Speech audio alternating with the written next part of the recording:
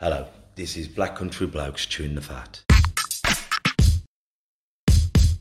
Listen. I've been hearing a lot lately about men don't talk, but in my experience, men do talk, just people aren't listening. So it's going to be me and a group of blokes discussing our struggles and victories through life. Warning, there may be some bad language, so apologies to all the moms, especially my own. Let's get going. Listen. Abinya. This is the Black Country Blokes chewing the fat. Here with me, Kev Dillon, and my partner in crime, as always, Lee Cadman. Now, today we're very lucky. We're joined by Dr. Becky Lewis, John, and Elizabeth. So, guys, thank you ever so much for coming on. We'll start with Dr. Lewis. Doc, can you tell us what your job role is, please? Yes, well, I actually have 3 job roles. I am senior partner at a practice in Hales Owen, so I'm a GP. I've been a GP for 17 years. I am the Dudley Integrated Health and Care Mental Health Lead for adults. And I also work as a medical examiner for Dudley Group of Hospitals. That's a role that involves patients who are deceased and death certification and the process around that. So I have 3 different jobs. Thank you. And John, what do you do, John? Hi, good evening. So I'm a mental health nurse by training, and my current job is as a first contact practitioner. So I work in primary care, I work in GP surgeries. I am lucky enough to work alongside Dr. Lewis, and I see patients who are experiencing mental health difficulties with the aim of assessing them, diagnosing where appropriate, prescribing medication where appropriate, offering support for people, a chance for them to speak to me and air their experiences, and then signpost and refer on to other services where appropriate. And Elizabeth, would you like to tell us what you do?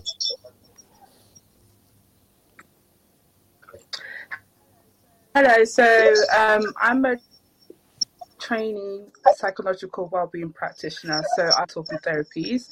So I work with people with like common mental health illnesses like depression, and I offer like low intensity treatment. So that just basically means like your common day-to-day life.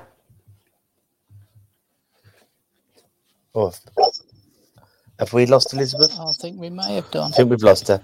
So guys, basically, to everyone out there listening, we've got some very clever people who know their stuff on tonight. And as always, if you've got stuff you want to write in and ask, because I'm fascinated as always, being on our journeys and finding out about all these different conditions and having our own problems as well as loved ones who are going through theirs, and sometimes getting the right diagnosis, sometimes having to go through many processes to get the right diagnosis and different medications. So if there is anything anyone would like to write in, please do. But we're going to start, as we always do, with our gratitude list, because it's so easy to get swept up in the world and, it's like let's talk about the news. The news at the moment. I remember when we used to look forward to heat waves. You know, when we're there and the weather person would go, make sure you wear suntan lotion, drink lots of fluids, but enjoy yourselves. And all of a sudden, it's the end of the world. You know, it's like people will die. People will die anyway. Just be careful. If you know someone's vulnerable, look after them.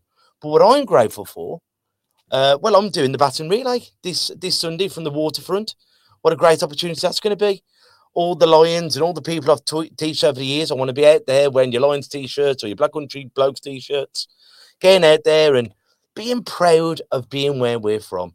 Because I'm so grateful to, being a baton bearer, but being a part of the Black Country. Lee, what are you grateful for? Oh, definitely my family and the schools that they're part of. We've had school reports probably the end of last week, start of this week. My eldest has done fantastic. My son, my middle's done fantastic, and my youngest, Calla, who's disabled, she's done absolutely amazing as well. It was great to see the comments in there, and you get to look back to see how much she's grown over the last year, because sometimes you don't recognise it when it's happening week by week, these little stages. But over the years she's grown so much, and it's brilliant that she has a teacher and TA behind her who really helps. And Dr. Lewis, what are you grateful for this week? Well, I'm grateful for two things, really. I think first, I'm grateful for my mother constantly reminding me that she was pregnant with me during the last heat wave in 1976, and this was nothing compared to then, and she was heavily pregnant and how dreadful it was. So she keeps me in check and keeps my feet well and truly on the ground. And I'm also grateful to the fortitude and strength shown by our patients during the pandemic.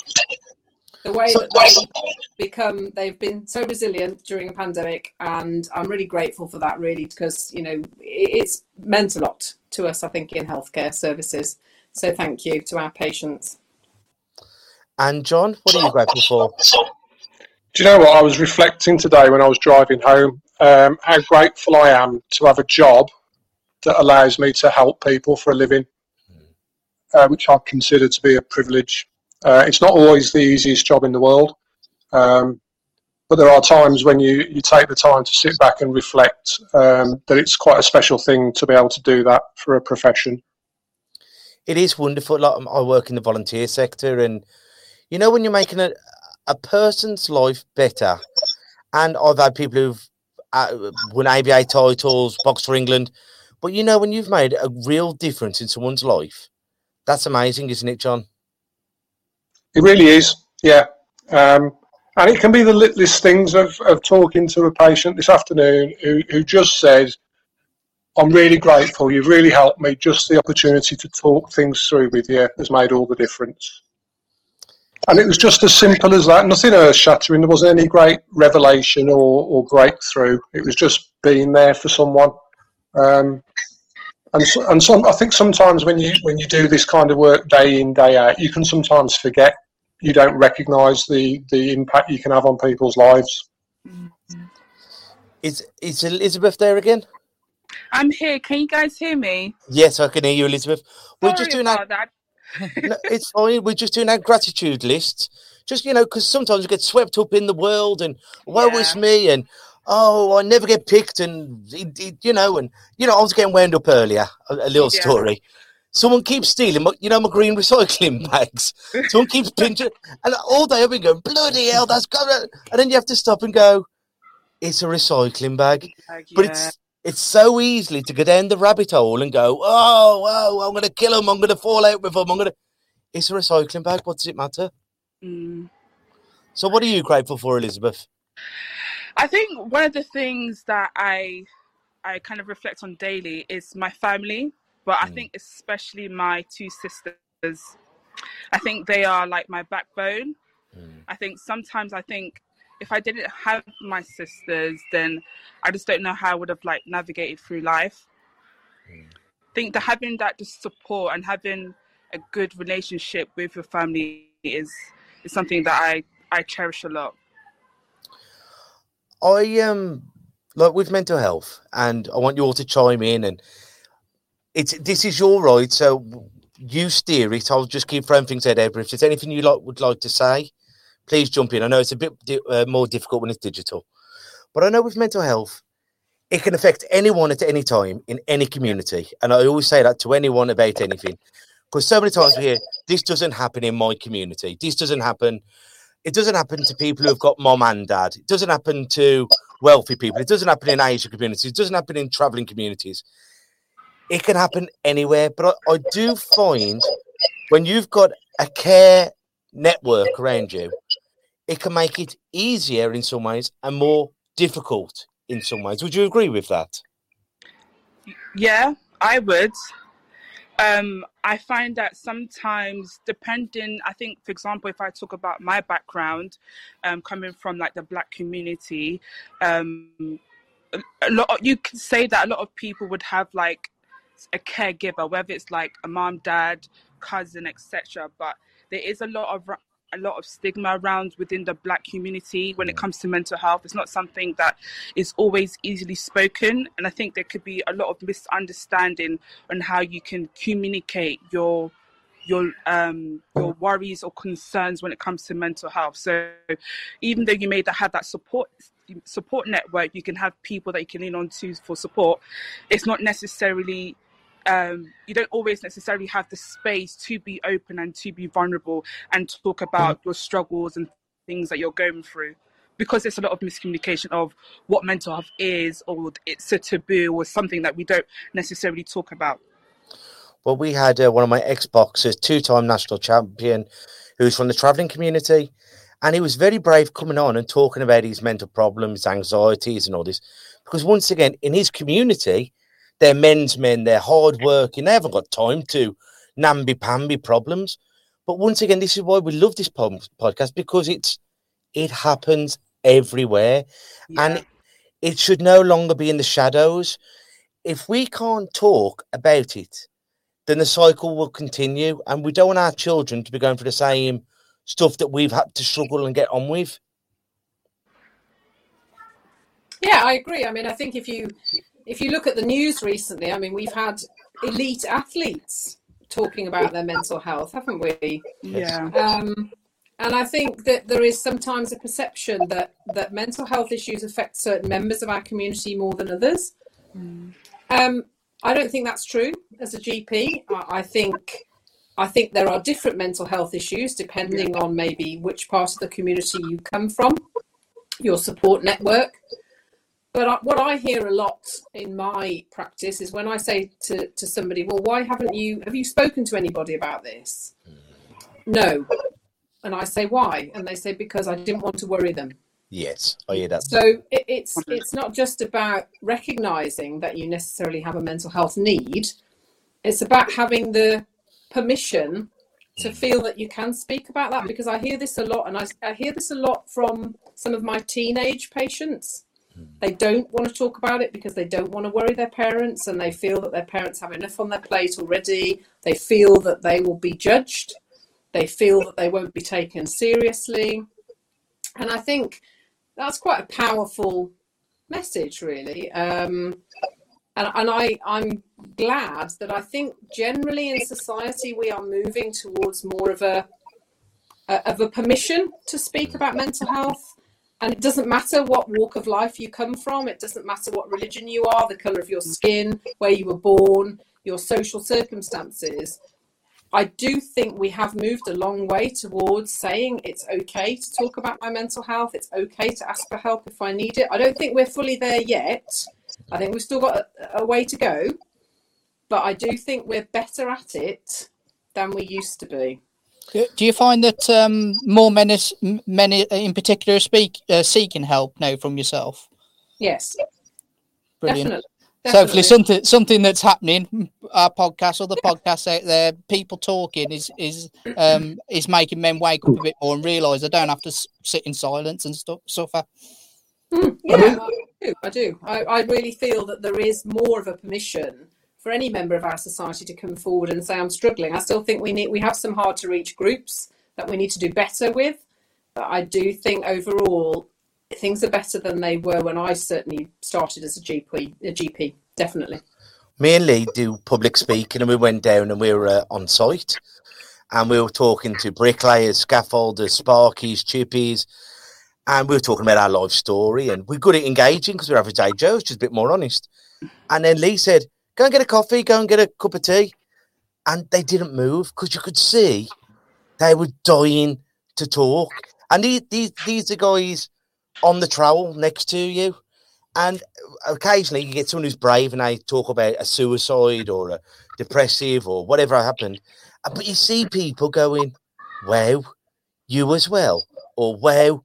And you can see they're dying to talk, but they haven't got the courage at that particular moment. Because myself included, when I started being open, our first couple of podcasts, I was thinking, oh, God, everyone's going to tease me. Everyone's going to think less of me. Oh, what's going to happen? And it's quite the opposite. Once you open up them floodgates and you read, and people go, well done, me too. And then it opens so many doors of conversations, doesn't it, Lee? Yeah, well, that's one thing it's certainly done. And it's open conversations within my own family, which is one of the proudest things about me doing this podcast, is that I feel now that there's members in my family where we wouldn't talk about it. And it's now an open conversation. If someone is struggling, they can come to us. You know, they don't have to go out on a podcast and speak about it. They can come to me, family, and talk about it. And I think all that helps in terms of GPs and taking up your time if people do have a supportive system. Now, it might get to a point where it needs a GP intervention for medications and things like that, or referral to someone who is qualified. But it also means that someone within the family, can hold their hand and walk them through that door. Yeah, I think it's having that fundamental acceptance that it's okay for everyone, including blokes, including black country blokes, to put their hand up and say, I'm struggling here. Yeah. Well, what fascinates, and thank you, John. I think that's a good comment. Is there, I can reflect on a bit of a sort of a funny tale when I went out for a curry many moons ago. For curry, I like curry, and I was sitting with my family at the table having a meal, and the table next to us was a family of I think they were friends, older adults. And do you know what they were talking about over their meal? Their bowels. Oh, wow. Fecal occult blood tests, bowels, GPs, having cameras stuck up their behinds. I just was sitting there, and my mother was saying, I can't believe this. I can't you believe this? But nobody ever does that about mental health. Yeah. You won't ever hear anybody in a curry house going, I had to see the psychiatrist this week, or I needed to see my GP to go on antidepressants. So people are quite happy to sit in a curry house talking about their bowel habits. And I think, again, this is where the gap is for me. I'm not trying to say that we should necessarily be doing that, but we should be in a society where it doesn't matter whether you're talking about your bowels, your verrucas, or your mental health in your curry house. It's okay, because it's just part of being human, and it's part of, if you're ill, you're ill, and you should be able to talk about it freely without worrying that somebody's going to judge you.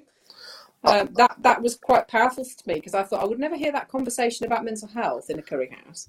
I think the stigma is like whether you have postnatal depression or whether you start having anxiety attacks or depression.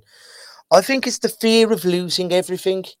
It's not the fear of admitting that I have a problem, but it's the fear like postnatal depression, or they're going to take my babies, or I'm going to lose my job. And I think it's the fear that's attached with the stigma of mental health that holds a lot of people back from addressing the problem. Yeah, I agree with you, and I think we as a society as a whole, we're getting there slowly but surely, but there's still remnants of stigma around anything to do with mental health, and that's part of the battle that we're engaged in, really. Is and I often speak to people who say, I'm not telling my employer about this. I don't want them to know about it. Who knows what they'll do? And we have to keep pushing forward. And one of the reasons I was so keen to come on and join the podcast when Dr. Lewis mentioned it was this is exactly the kind of forum that helps to break down those barriers. Yeah. Elizabeth, is there something you'd like to say? Yeah, just to touch upon what John said, I think fear is so powerful that it really stops people from moving or speaking up or just accepting. I think once we're able to kind of challenge our own fears, our own beliefs about ourselves, or our view on mental health, it can help break that stigma, and it kind of gives you that sense of release, like, okay, this is what's going on with me. I need to speak about it. I need to find that trusted person to be able to be open and kind of seek support. But when fear gets in the way, it stops people from seeking help for months, even years, until it gets to like a breaking point where it's more like, if I don't seek help now, then I don't know what's going to happen. But the more that we normalize mental health and debunk that, mental health is for this particular person. Mental health is like on the spectrum. You can go from a good day to bad day. It's normal. So once people have more understanding of that, I think we can move in that direction of being able to kind of spread that awareness that, it can happen to anyone at any time. And it's okay, and it doesn't make you less of a person. It doesn't make you a person who doesn't have courage or who's not bold. You're still yourself. It just means that you're going through a difficult time, and sometimes it's okay to kind of get help and just to seek support from another person. Before we go into like a typical thing, whether I go into the GP, then go to John, then go to Elizabeth, I'm just going to ask you a question. The power of fear. Because at the moment, we are bombarded with fear. And I keep saying the problem with peace is if my belly's full and I'm warm, what are you going to sell me? But fear, my daughter's going to get bullied unless I buy her an iPad. My wife's going to leave me unless I take her to Barbados. I've got it. And like with the heat wave, we've got to be frightened. COVID, we've got to be frightened. And I mean, I've had all my jabs, so I'm not a conspiracy theorist. But the news and the social media, I just got everyone that frightened. And I mean, we didn't leave the house for like 6 months. My wife was doing the shopping for my neighbour, my mother-in-law, and then she's coming back and bleaching herself on the doorstep. Because it's not that long ago from the start of the plague, which we all believed it was. And before the pandemic, life was stressful. Then we've had 2 years of sheer and utter fear. Then we've got Ukraine. Then we've got, I don't know, the politics. And it can't be doing us that good, can it? Just this amount of fear to the human brain. I'll start with John and then I'll work my way around. Would you agree with that, John? I would, yeah. And there seems to have been one thing after another the last 3 years or so, doesn't there? And I think you do see it with people that they've been feeling under stress for such a long period of time. And stress is an everyday part of the human experience. Having some stress in your life is natural, and it's actually good because it keeps us active and motivated. When you have too much stress over too long a time, it overspills, and then you've got problems.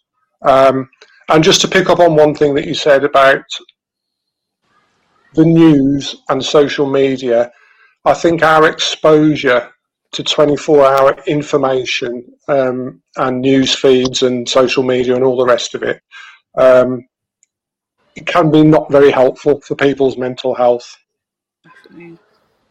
Well, just before I go to Elizabeth, then over to Dr. Lewis, like as a mental health, growing up, stress was the only thing I ever heard from blokes. That was the only mental health I ever heard, because a man could die of stress. It means he was a hard-working bloke.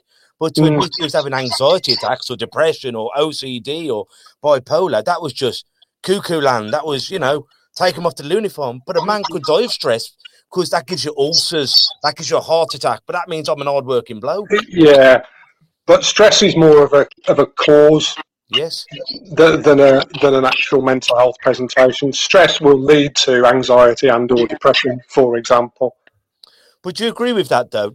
Stress was something you heard a lot about from men and from women, but you never heard about why he was drinking so much, why he was having a little blue tablets, why he was sleeping on the couch all the time.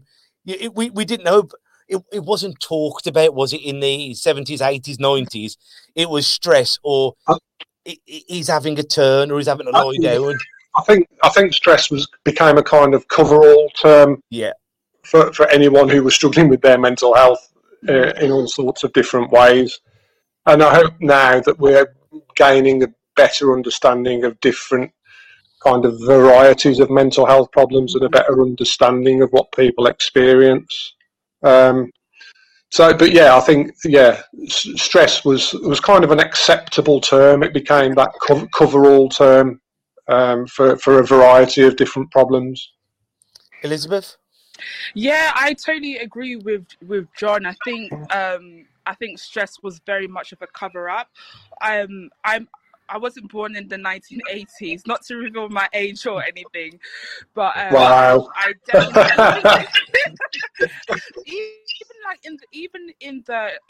if we see in our films, our movies that we watch, things is very much stress.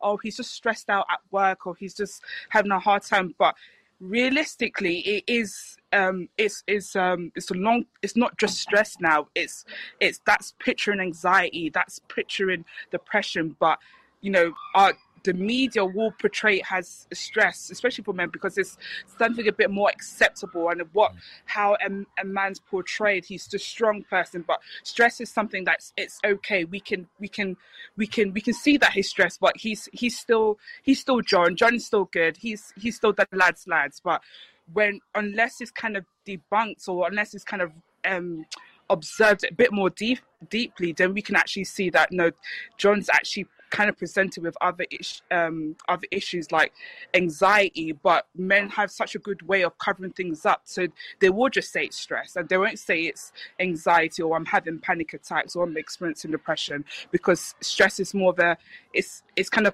seems to be a more of an acceptable term within society. But I think over the years it has definitely changed and has gotten better, but there's still a lot of work that needs to be done. And it's like with people now say, well, I don't want to go on anti-anxiety, I don't want to go on antidepressants. But what they will comfortably do is self-medicate with alcohol, cannabis, cocaine, ecstasy, whatever it is, because that's in their mind an acceptable poison. They will drink to relax, then they'll use cocaine to talk about the problems. And I always say that a lot of men don't talk unless they've had 8-10 pints or a couple of bags or whatever. And then you'll go, Lee, you were talking some real deep stuff last night. I go, oh, don't worry about me, I was off my head. But really, what they're trying to do is talk, but it's giving them the Dutch courage to communicate. But they've also got the back-out clause of going, oh, ignore me, I was just being silly. Do you find that, Dr. Lewis, because you used to work in drug rehabilitation? Well, I think if we go back to the concept of stress, stress ultimately is a concept, isn't it? Because different things will stress different people out. Some people seemingly have much higher tolerances to stress than other people. So I actually think that stress is a little bit of a dustbin term, because it's pretty meaningless. What matters to me is when stress becomes distress, when people stop. Sorry, there's lots of feedback. I can hear lots of feedback. Is that somebody's microphone? Is when stress becomes distress and people stop functioning and they start self-medicating. Because stress to me is a term that is it's a cover-up, isn't it? It's a bit like when people say to me, oh, I've got a touch of the flu. Well, no, you haven't. You've either got the flu or you haven't. But it's a common term. It's used every day. And I think going back to our comments about the overload of information, let's be honest here. Human beings run on chemicals, not electricity. We need rest, we need hydration, we need sleep, and we need to turn off our brains. But unfortunately, with the availability of information as it is, YouTube, Instagram, news apps on their phones, etc.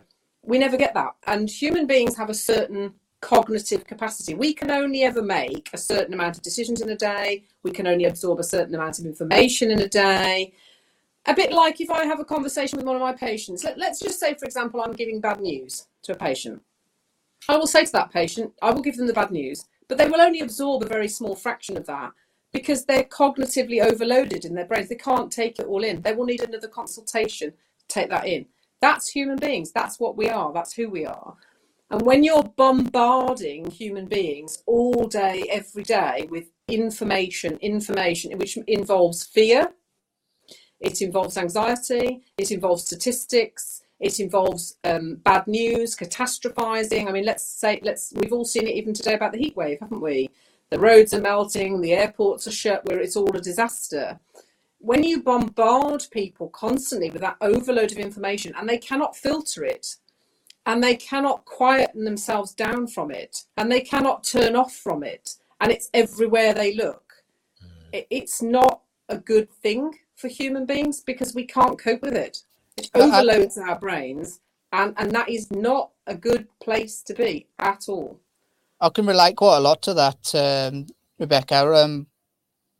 As part of my daughter's condition, we get bad news. Unfortunately, it's kind of part of the course. She has a life-limiting disability, and there's been many times I've been within a doctor or a specialist, and they've told us some bad news, and it very much you kind of hear the news, whatever it is, and then you don't really hear anything after that.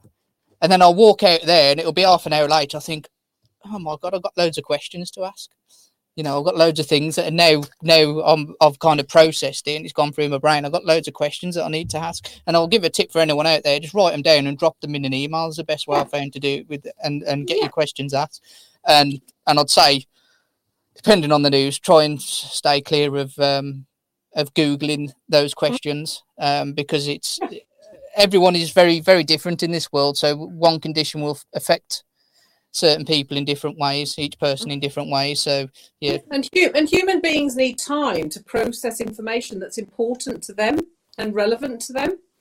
And unfortunately, in the modern world, in the society in which we live in, we don't get that time to process, because by the time we've looked at one piece of information, there's another one and another one and more and more and more.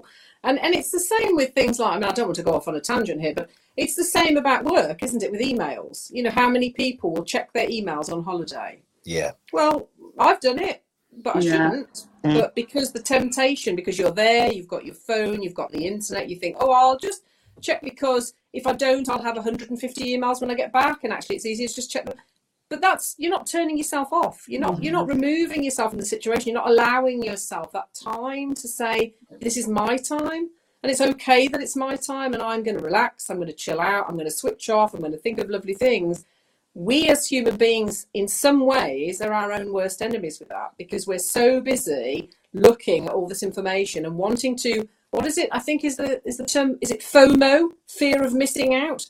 That hooks people onto this. I've got to keep looking. I've got to keep looking. And in some ways, I think we all need to take a step back and say, look, is this information relevant to me? Do I need it right now? Do I need to know it right now? Probably not. So let's put the phone down. Let's go and eat a meal with the family. Let's go for a walk. Let's have a nice bath. You know, let's just switch off. And we're not very good at that anymore. And I think we're going to get worse at it as the generations come along, because you know, me, Kev, definitely in the generation where before mobile phones, you know, they're only available to average Joes, for want of a better word, when we was 16, 17. So we'd had a good 16, 17 years without any kind of mobile device. You had a house phone. But that was a phone, wasn't it? A mobile phone. It wasn't Yeah, that's it. Internet. You couldn't get your internet on there. You couldn't get TikTok. So yeah, and I think as these generations come through, that problem is just going to extend and go further and bigger. I think when I was a kid, and a teenager and a young man, for that, I'm that old, that the internet wasn't around even then. I was blissfully unaware of so much going on. There was no social media for me to compare my lifestyle with other people and worry about whether, you know, how good I looked, or whether I had the right car or the right clothes or the right this, that and the other. And I also wasn't bombarded with news 24 hours a day, which, let's face it, tends to be bad news. Yeah. And the world seems like a pretty catastrophic place if you just watch news feeds all day. I remember driving up to the work. My mum was driving me up here and listening to, I don't know, Black Country Radio. And on the news, it was a house had burnt down in Glasgow and killed the child. And I thought, as tragic as that is for that family, why have I got to hear about that in the Black Country? Why have I got to hear about that sad news in Glasgow? It wasn't, you know, to that family, it's the biggest, worst news they'll ever have. But it's like they had to fill the news with a bit of sad news. It couldn't be the fireman saved a squirrel from the tree, or, you know, something like Bob Dylan has just got a medal for cutting the grass. It can't be. We can't fill the news with good news. It has to be tragedy. And when you watch, like, you go home, you watch EastEnders or Coronation Street or Hollyoaks, then you watch the news, and it's just sad betrayal, and that becomes our mental diet, doesn't it? Yeah. It does, but I think what's important to mention also is that I think the flip side to the internet, and I'm hold my hands up here, I am not on Facebook, Instagram. My colleagues at work laugh their heads off at me because I just don't have any of this stuff. It is that the constant portrayal on social media of the perfect life. Yes. Yeah. Everybody has to have the perfect life, whether that be the perfect face, the perfect body, the perfect hair, the perfect house, the perfect marriage, children, relationships. It doesn't matter what it is. So we're constantly bombarded with this vision of this is how your life should be. And if it isn't like that, there's a problem. Yeah. And I think personally, as a GP, as an individual, as a human being, that is very damaging. It's very toxic, because life isn't like that. life has its ups and downs. Sometimes you have difficulties, sometimes you don't. Things don't always go to plan. But this constant portrayal of perfection in the media, on the television, websites, social media, I personally think that in itself is also very toxic, because it totally distorts the vision, the reality that people look at every day. And if you're feeling a bit down, if you're feeling a bit vulnerable, if you're having a bad day, you don't want to see that. It just makes you feel worse, because you're looking at that thinking, why isn't my life like that? Why can't I have that? And I really, really feel that's why I don't engage in any of this kind of stuff. It's really quite toxic and damaging. And I really, really wish that our teenagers, particularly our children and young people, were not bathed in this every day, because it's really harmful to them, in my opinion. Well, Elizabeth, I think that's very true, but I think we also have to realise the influence, because we wouldn't be able to do this podcast now with you great people, and spread our message of actually you can get help with the mental health. Men can especially get help. You can talk if it wasn't there as well. It's just about moving it to that kind of realism instead of going, this is, your life has to be perfect all the time. It's about getting people using it and getting people engaged who, well, no, this isn't life. This is life. You're going to go through ups and downs. You're going to have hard times, but you're also going to have great times. You're going to have times where you laugh, smile, where everything in your life actually does feel really perfect. But Elizabeth, I'm going to pass it over to you in a second, because by the sounds of you, you're a bit younger than us, and I'll talk how it's affected like growing up with social media. But something that you touched on then, Doc, was like the idea of being perfect. And I bet you see it as a GP. And me and my daughter's 6, we were watching TV, daytime TV, and it was cosmetic surgery in the daytime, breast implants, lip fillers. And I'm thinking, daytime TV talking about changing your body to be perfect. And I think it's so mad. All of a sudden, you see so many people with plastic surgery and going to Turkey or going anywhere to have what they perceive as perfect. And in the long run, it's a lot of damage for people, isn't it? It is. I definitely agree with that. I think for me, I've seen like the very, very early stages of social media. I think when I first got my first phone, my parents were still quite boundaried with how much access I would get on my phone. But even then, there wasn't things around like Facebook. It wasn't until later, a couple of years later, I went to secondary school, then I had access to like Facebook. But even then, my parents were quite boundaried in terms of how much time I would go on the internet. I would like go to the internet cafe and like use 50p for 30 minutes to go on Facebook, and that will be it for the day. But fast forward 10 years later, you have access to Facebook, Instagram, Snapchat, even things like TikTok now 24/7.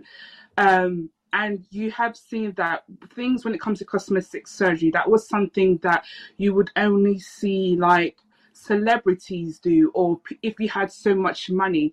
But now I would say for me, in the last like 3 to 4 years, you are seeing your day-to-day people you go to work with, people you see on the bus, like your day-to-day average people getting cosmetic surgery. It's become more accessible to our society now. So you will see when it comes to things around there's things around mental health. A lot of people are suffering from body dysmorphia, even from the age of under 16, because of what social media has portrayed in our society. And as much as it talks about the complications of like cosmetic surgery, it also talks about the beauty of it, and if you do this, it's going to make you feel so confident. So people attach cosmetic surgery to confidence now. So it can make someone think, in order to increase my confidence, I need to save this amount of money and I'll go to this country where I can just do this. And then that also basically just means I'm beautiful now. And if you see over the years, the beauty standards has changed so much, and it's increasing every single day. So 1 minute lip fillers will be in trend and everybody will do it, and then tomorrow it would be tightening your skin. So it it's a very, very, very toxic relationship when it comes to social media and cosmetic surgery, and that's how much damage it's doing into our young people as well.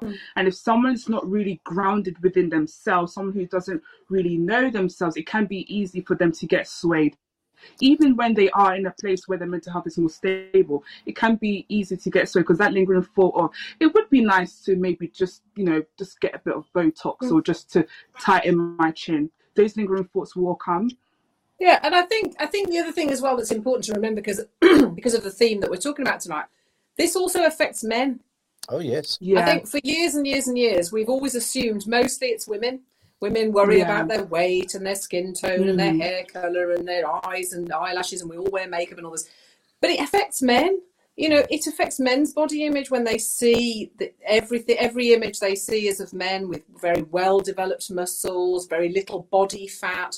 I mean, I read somewhere recently that the use of anabolic steroids has rocketed because men are trying to get this bulked up physique. So it's not just about women, it's about men as well. And again, it knocks your confidence. Maybe if you've got a bit of acne, or your teeth aren't as nice as you want them to be, or you've got, your hair is not as thick as you want it affects men's confidence as well as women. And I think sometimes we overlook that. We assume it's all about women and their weight. I've suffered myself from body dysmorphia as a young man, and all the weight I lifted, the fat kicks had to go on steroids because of my eyes. So I lost the weight, and then I had this thought of I'm either too fat, and I could walk past the mirror 3 times. I was either too fat, too skinny. And it wasn't until I really got my wife, and now I'm a fat git, and I'm happier now than I ever have been. You know what I mean? Because I'm happy as Kevin Dillon. But as a young man in my teens and 20s, I hated the way I looked. And running a boxing gym, you see a lot of body dysmorphia, because you'll have, in boxing, you're always having to watch your weight to compete at the right weight. And you'll see naturally slim lads, and they'll say, I'm not happy being 56k, I want to go up to 75. So they start lamping the weight or trying to get into steroids. And you say, look, you've just got to realise what kind of dog you are. A poodle can't be a staffy can't be a Great Dane. There's nothing wrong with being what dog you are, but don't try and change yourself. Be proud of being that dog. And I've seen it so much over the last 10, 15, 20 years of, I thought I was the only one. And when I always say the best friend of any mental health is loneliness. You always feel like you're the only one going through it. Yeah. But then you see so much of it. And as I was growing up, the only people who had a six-pack was athletes. Then it was Peter Andre. Now the bloody window cleaner on EastEnders has got a six-pack and perfect eyebrows. So, it's become that role reversal of very manscaped men. And then the old blokes, it's where do we fit in? And it's become very weird times, hasn't it? Yeah, and you hit on something there, that phrase you used, that when you're now happy being you. Yeah. Isn't that an important point? That in the context of all the stuff that we've talked about social media and the pressures that people feel, particularly younger people, I do think we need to engender that attitude that I'm okay as me. I'm not perfect, but I'm okay. But and I think that's quite a powerful thing for people to sort of consider, really, that you don't have to live up to some impossible standard. You don't have to constantly compare yourself to other people and, famous people on the internet who always look glamorous and their lives are wonderful. You can work on yourself, be happy with yourself and your loved ones. It's really important. And I think that comes from age, where you start. I remember as a teenager, you think the kids you go to school with or college, they're going to be your best friends, and you'll be best man at each other's weddings, and you'll do everything together, and you'll always. And then you find someone, if you're lucky enough, and your friends don't come fewer and fewer, but you see your friends less and less. You go out for the special occasions, you phone each other every so often, because you live for your partner, you live for your children, you live for your family, or if you're on your own, you live for being yourself instead of being what. Because I always think how many opportunities you miss because your peers didn't like the person, or they didn't like the hobby, or they didn't like the job.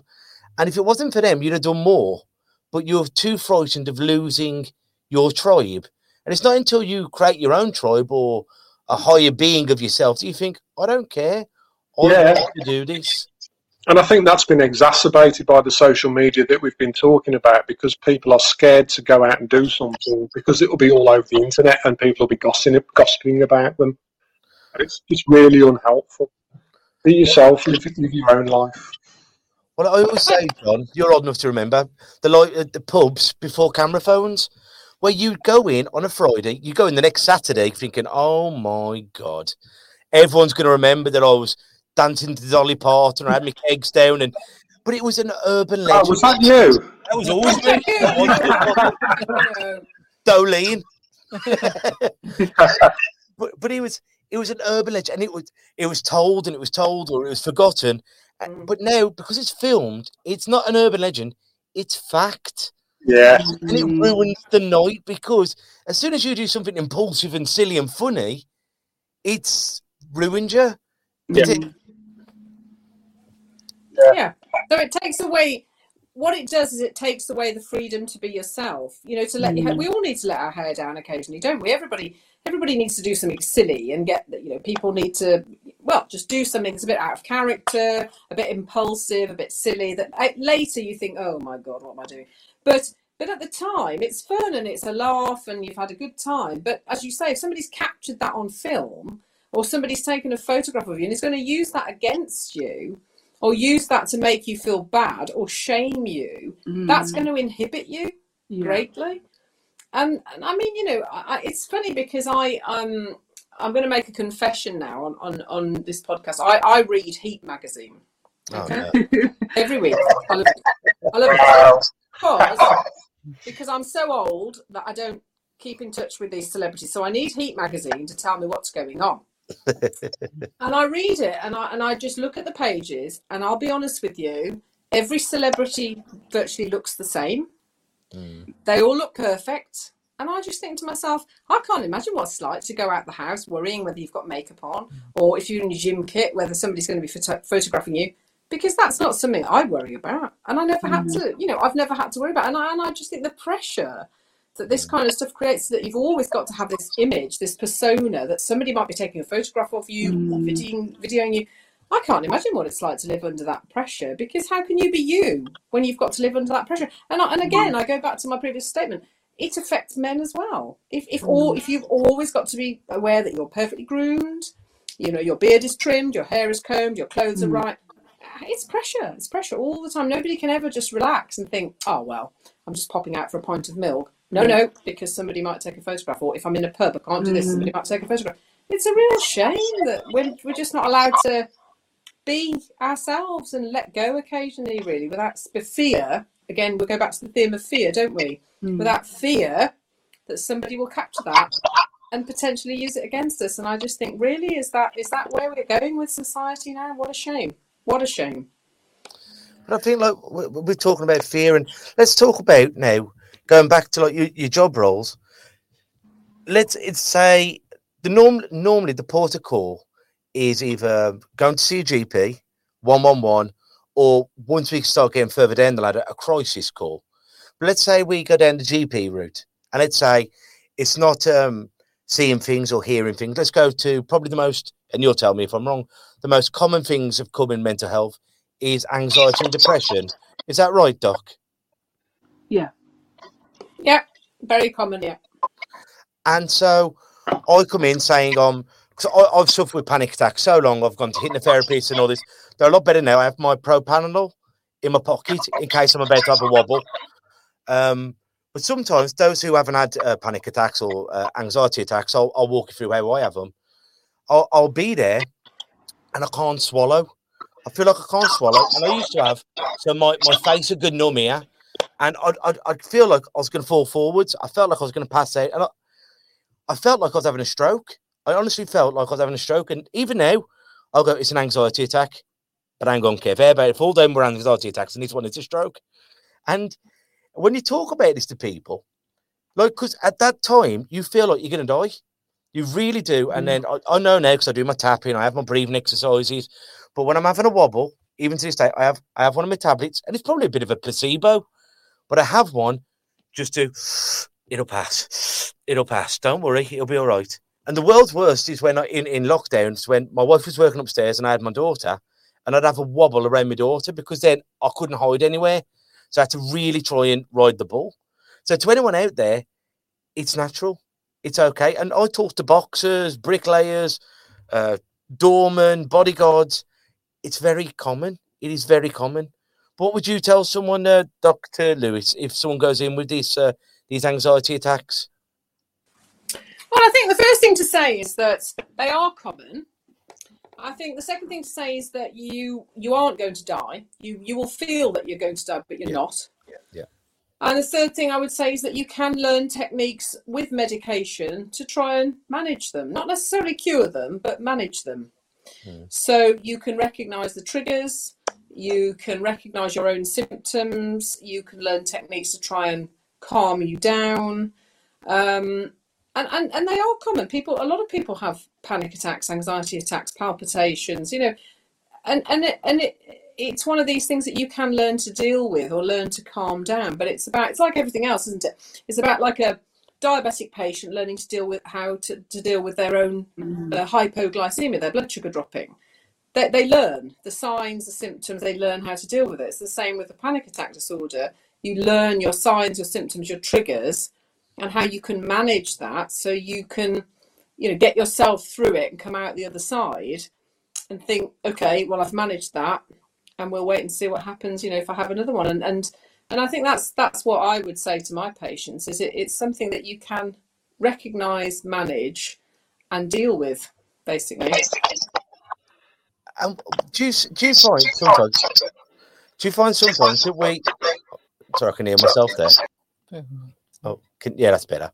Sometimes you feel like we overuse words. Like, I'm feeling anxious. I've got my GCSEs, I'm feeling anxious. Or I've got a boxing match. It's like, I feel nervous. That's what they mean. Or I'm feeling depressed. My lead didn't buy me a pint, so I'm feeling depressed. Or I do the washing up, so I've got OCD. Do you feel like people just overuse words and it dilutes them into them not really having the meaning anymore? Well, I think it goes back to my previous comment, isn't it, about when people say, I've got a touch of the flu. No, you haven't. You've either got the influenza or you've got a cold, a viral infection. But we've recognised that that's in common usage, isn't it? And I think the answer to your question is yes. I think the use of language is different for every different individual, and I think we can overuse certain words. We don't necessarily mean them in their true sense. We don't necessarily mean that we're depressed. We don't necessarily mean that we're anxious. But what we're feeling is normal human emotions, and that's how we're vocalising how we feel, because that's what individuals may perceive that they feel.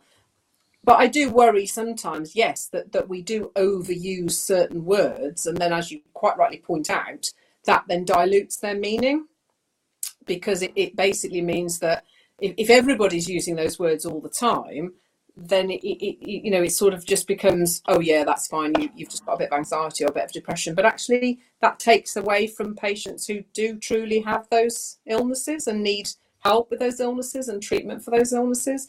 And I do think sometimes we could be more mindful of our use of language around mental health issues, really, because that mental health problems are different to normal human emotions. And it's like going back to what I said earlier about the difference between stress and distress. You have to be quite careful, I think, and we all have a responsibility as individuals to be a bit more careful about the way we use language, because it can be misconstrued and it can offend people without even knowing that you're offending people, because you're using language quite sort of in a laid back way, actually have quite an impact on somebody else. You don't mean it, but that's what you're doing. Elizabeth, I keep hearing you say yes. Do you agree with that? Yeah, I totally agree. I don't have anything else to add on what she said, but I think it's something that I noticed because I am on social media. I am on TikTok, and you see it especially a lot on TikTok, especially with the younger generations, with the use of the language of like anxiety, depression, and even like more complex or like severe mental health issues when it comes to like bipolar personality disorder. So things like that, you do see people do use it loosely, and sometimes you do see people who are not actually struggling with these conditions do feel some type of way. They do get offended because people don't really understand their struggle, and when people use it loosely, they take some offence, which is to be expected. So yeah, I definitely support what Doctor's saying. I think one of the big ones for me is OCD. There's a lot of people because they like their house tidy or like these things tidy. Oh, you've got OCD. And we're very lucky to have one of my good friends on here called Steve Hansel, and he explained OCD. He has OCD himself, and he explained what actually goes through his mind if he doesn't flip that light switch off. And it's quite terrifying, really, that where your mind can take you because you're not turning this light switch off. You know, before you know it, if he hasn't done that 3 times, his mom's dying in his mind. And that's mad. And people use these terms then. Well, now you got OCD too, because you like your house tidy. It needs more people like Steve going onto these platforms and really explaining what it is and how it affects his life. I think there's a balance to strike, isn't there? Between, as we started off this podcast, we were talking about the value of people being more willing and more open in speaking about their mental health and their issues. But the flip side of that is not to kind of devalue those clinical presentations like genuine OCD, which you just talked about an anxiety disorder and about a depressive illness. And people do sometimes throw those terms around quite casually. And I think it's important to make the distinction between those clinical illnesses and normal human experiences. Yeah, I suppose in a sense as well, John, it's quite, even though they are throwing it around, at least it is being thrown around and talked about, because if you go back 10 years, they wouldn't have wanted to throw that word around as if they had that condition. Yeah. I was thinking about what to say about this, because it's a bit of a fine line, isn't it? I would never want to discourage anyone from being open about mental health and about any difficulties they're having. But at the same time, I think it's important to recognise that we are talking about some clinical diagnosable conditions as opposed to normal human experiences, and they're not the same thing. Yeah. Would you say, John, in your field, would you say since the madness, you've had a bigger influx of patients, or has it been rather steady? Since the what, sorry? The madness, COVID madness, lockdowns.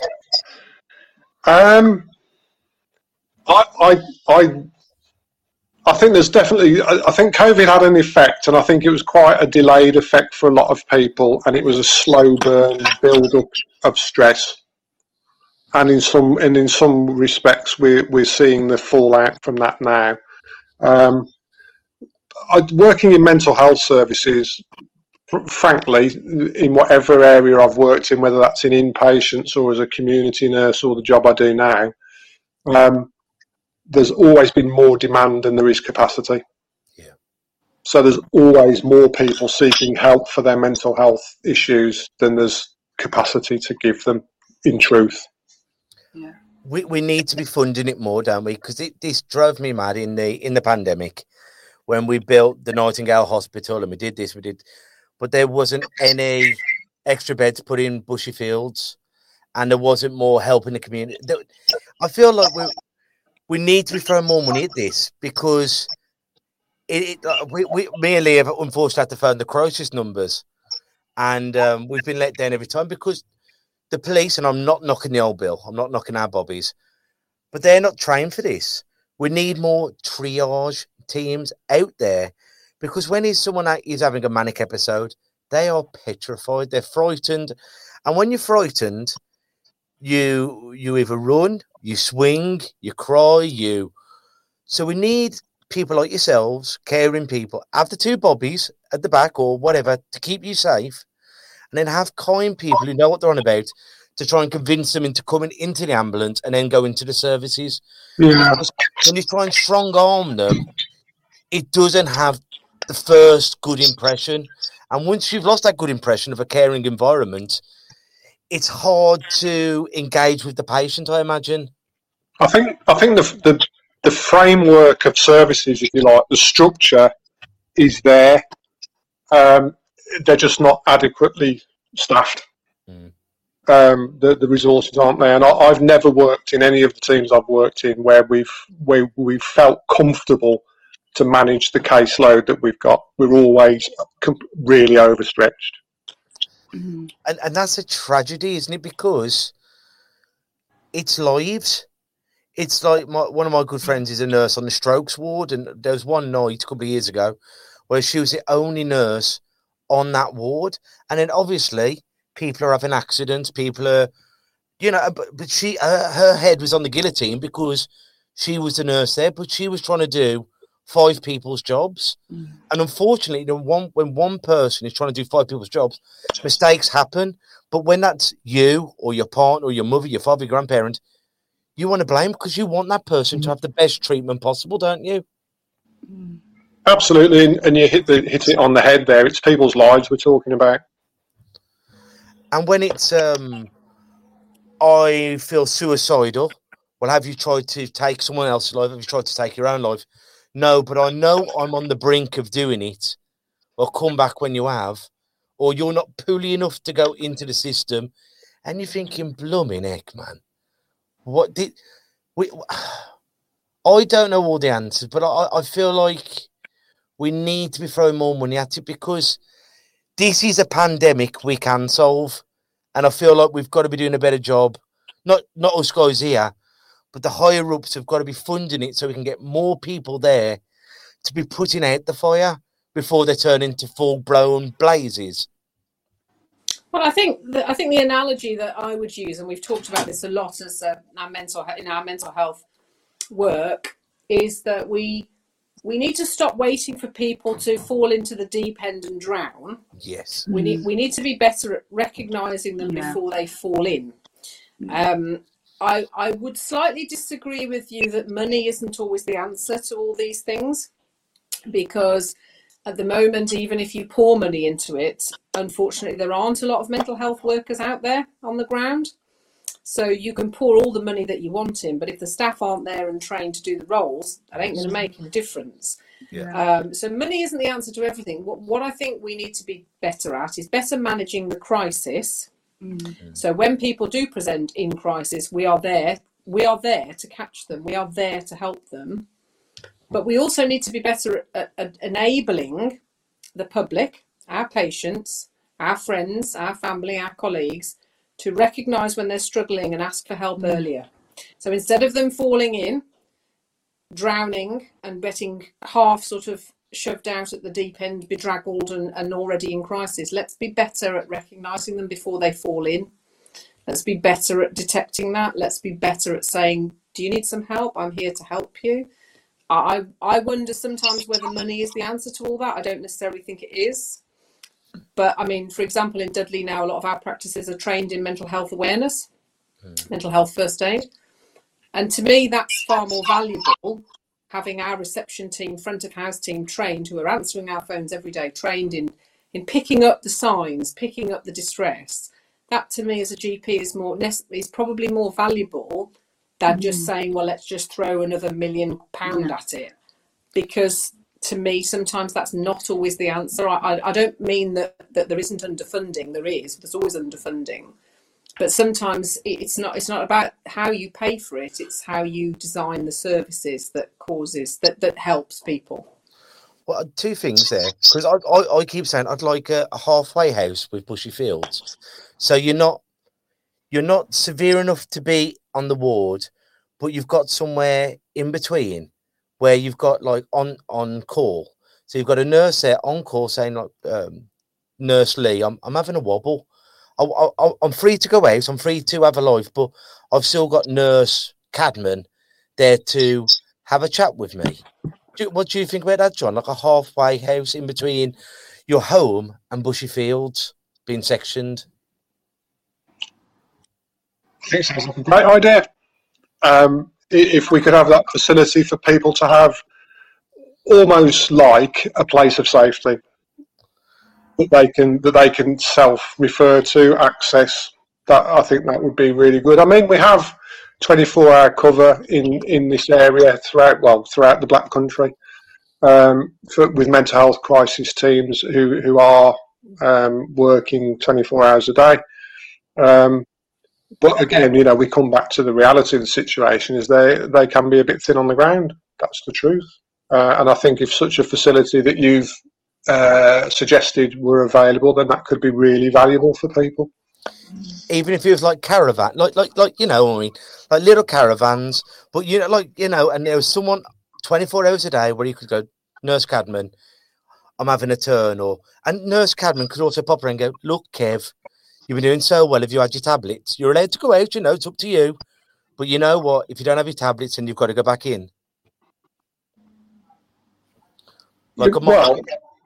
Yeah. I mean, the details of how it would be managed and staffed, I suppose, we would have to look at in some more detail. But I think in principle, and on a wider scale, the more facilities that we have to help people who are at varying stages of mental health distress, whether that's coming and seeing me at the GP surgery or seeing Dr. Lewis or seeing Elizabeth for psychological help, right up to people who need to be admitted to hospital, then the more facilities throughout that spectrum that we can provide that are tailored to what people actually need, then the better.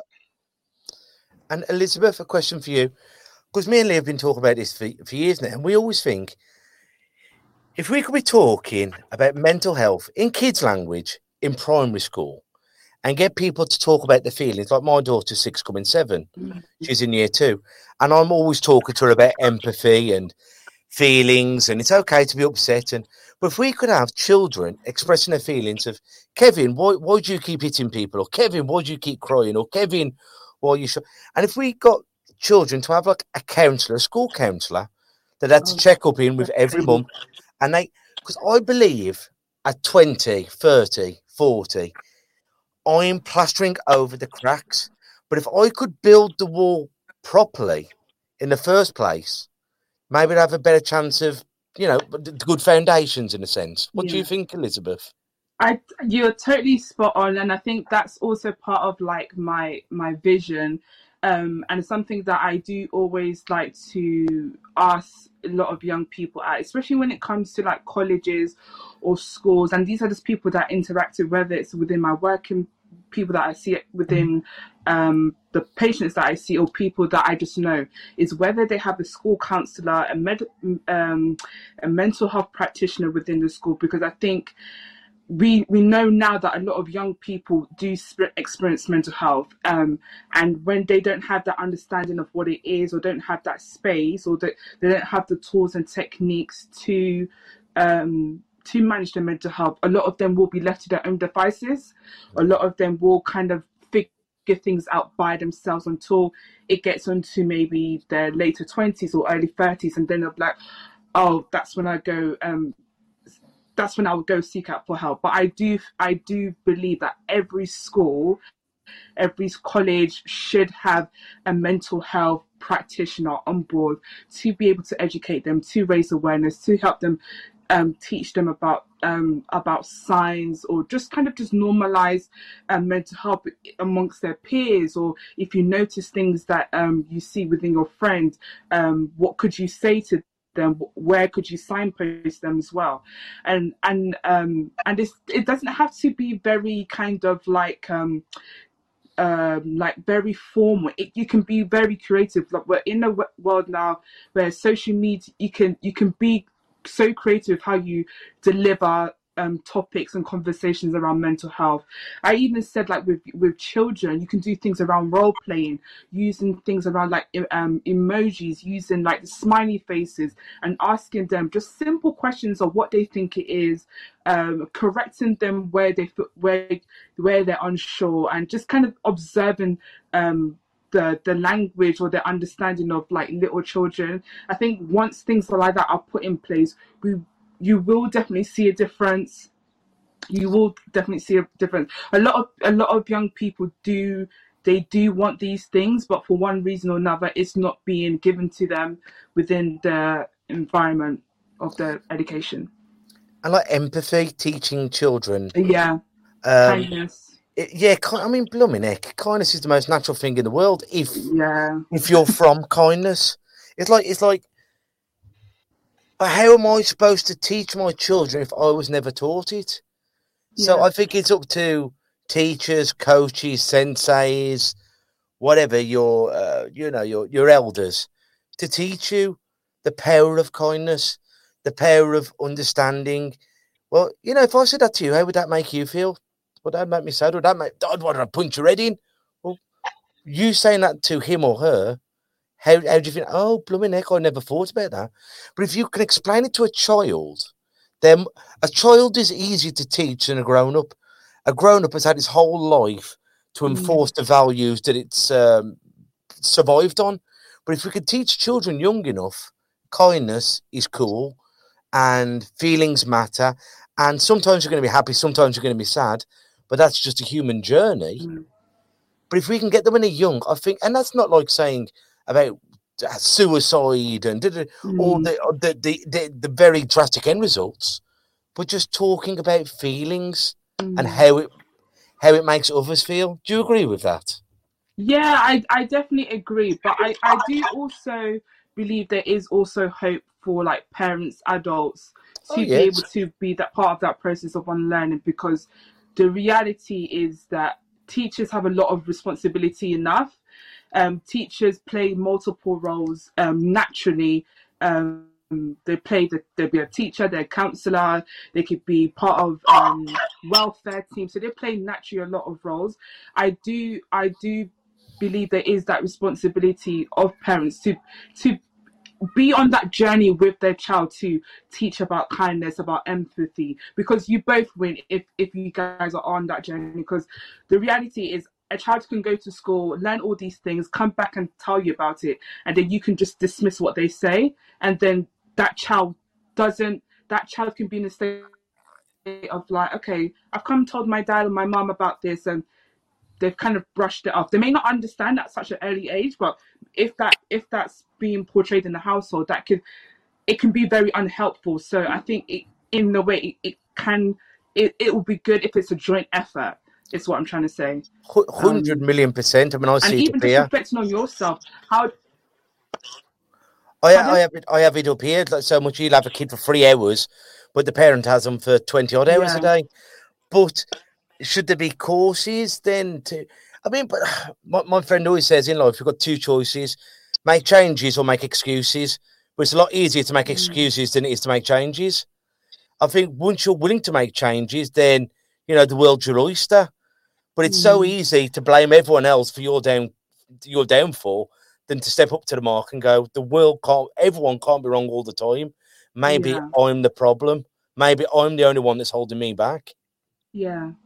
But I think going back to you, because you mentioned about courses, I think it doesn't necessarily have to be so formal. Mental health is so broad, and you can go from the mild to the extreme. I think it goes from your day-to-day life things about self-care, setting boundaries, being open to express your feeling, learn how to stand up for yourself, because all of these different elements do play a part to someone's mental health, their identity, knowing their worth. So it doesn't necessarily have to be on very clinical. It can just be basic things, but the things around that, if children, young people are taught at a young age, it can help them as they get older. Like I remember when I was in school, I was never taught about money and never taught about finances. So many things that would have been helpful that I've had to learn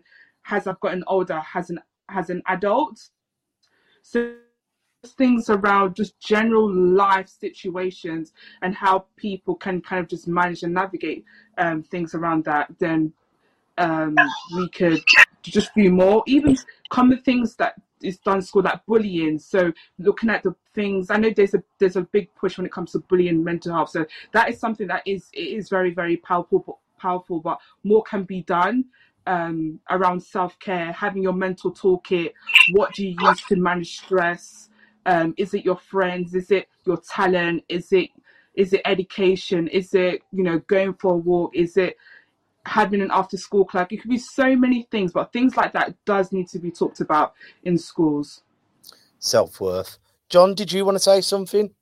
Yeah, I was just thinking as Elizabeth was talking, we all have a responsibility to ourselves, that self-care that Elizabeth just mentioned, and we also have a responsibility to our fellow human beings, and that applies to our kids and our colleagues and our families and our friends and people we encounter in day-to-day life.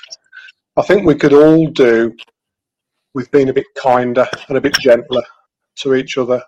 The world can be quite an aggressive, confrontational place too often, and I think if we all took a step back sometimes and thought about the impact that we have on other people, we could make the world an easier place. And this loops back to our mental health conversation, doesn't it? If we were all a bit nicer to each other and we looked after ourselves and one another, then maybe we'd have a few less problems than we do now.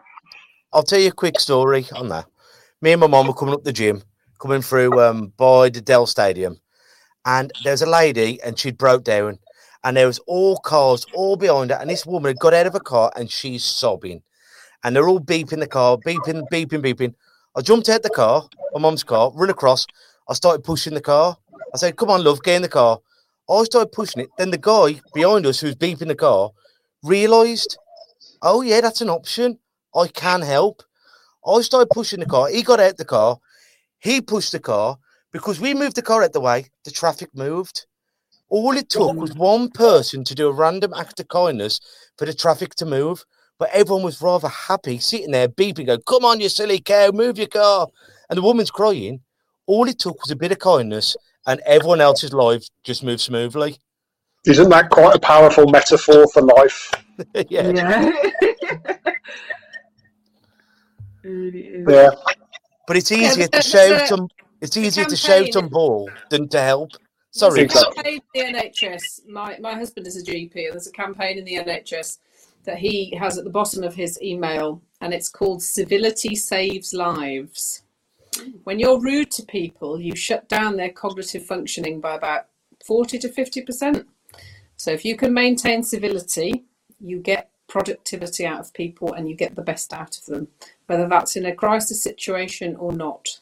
But that is, I think, I have to be honest, I really have to go now, unfortunately, but I think my final parting message would be, out of all this, civility saves lives, and be kind. Well, I'm glad you said that, because I always like to, we're going to end the show now, and I always like to say, get each one of you to say a quote that's helped you get through lives. That's a wonderful quote to leave us on. John, have you got any quotes or sayings that helps you get through life? Look after yourself, look after others. Elizabeth, have you got any quotes or sayings? I do, but not on top of, not have it written down. It's never too late to start again. Well, to all three of you, thank you so much for coming on. So, guys, I hope everyone's enjoyed listening to it as always. So until we see each other next time, I want you all to take care of yourselves and each other. Ta-ra a bit. Listen. And that's a wrap for another show. But if there are any comments or messages that you would like us to read out for our next podcast, please be in touch. There are also lots of different organisations at the bottom of this page, and hopefully they can help you or someone you care about. Please share this to spread the word. Until we talk next time, ta-ra a bit. Listen.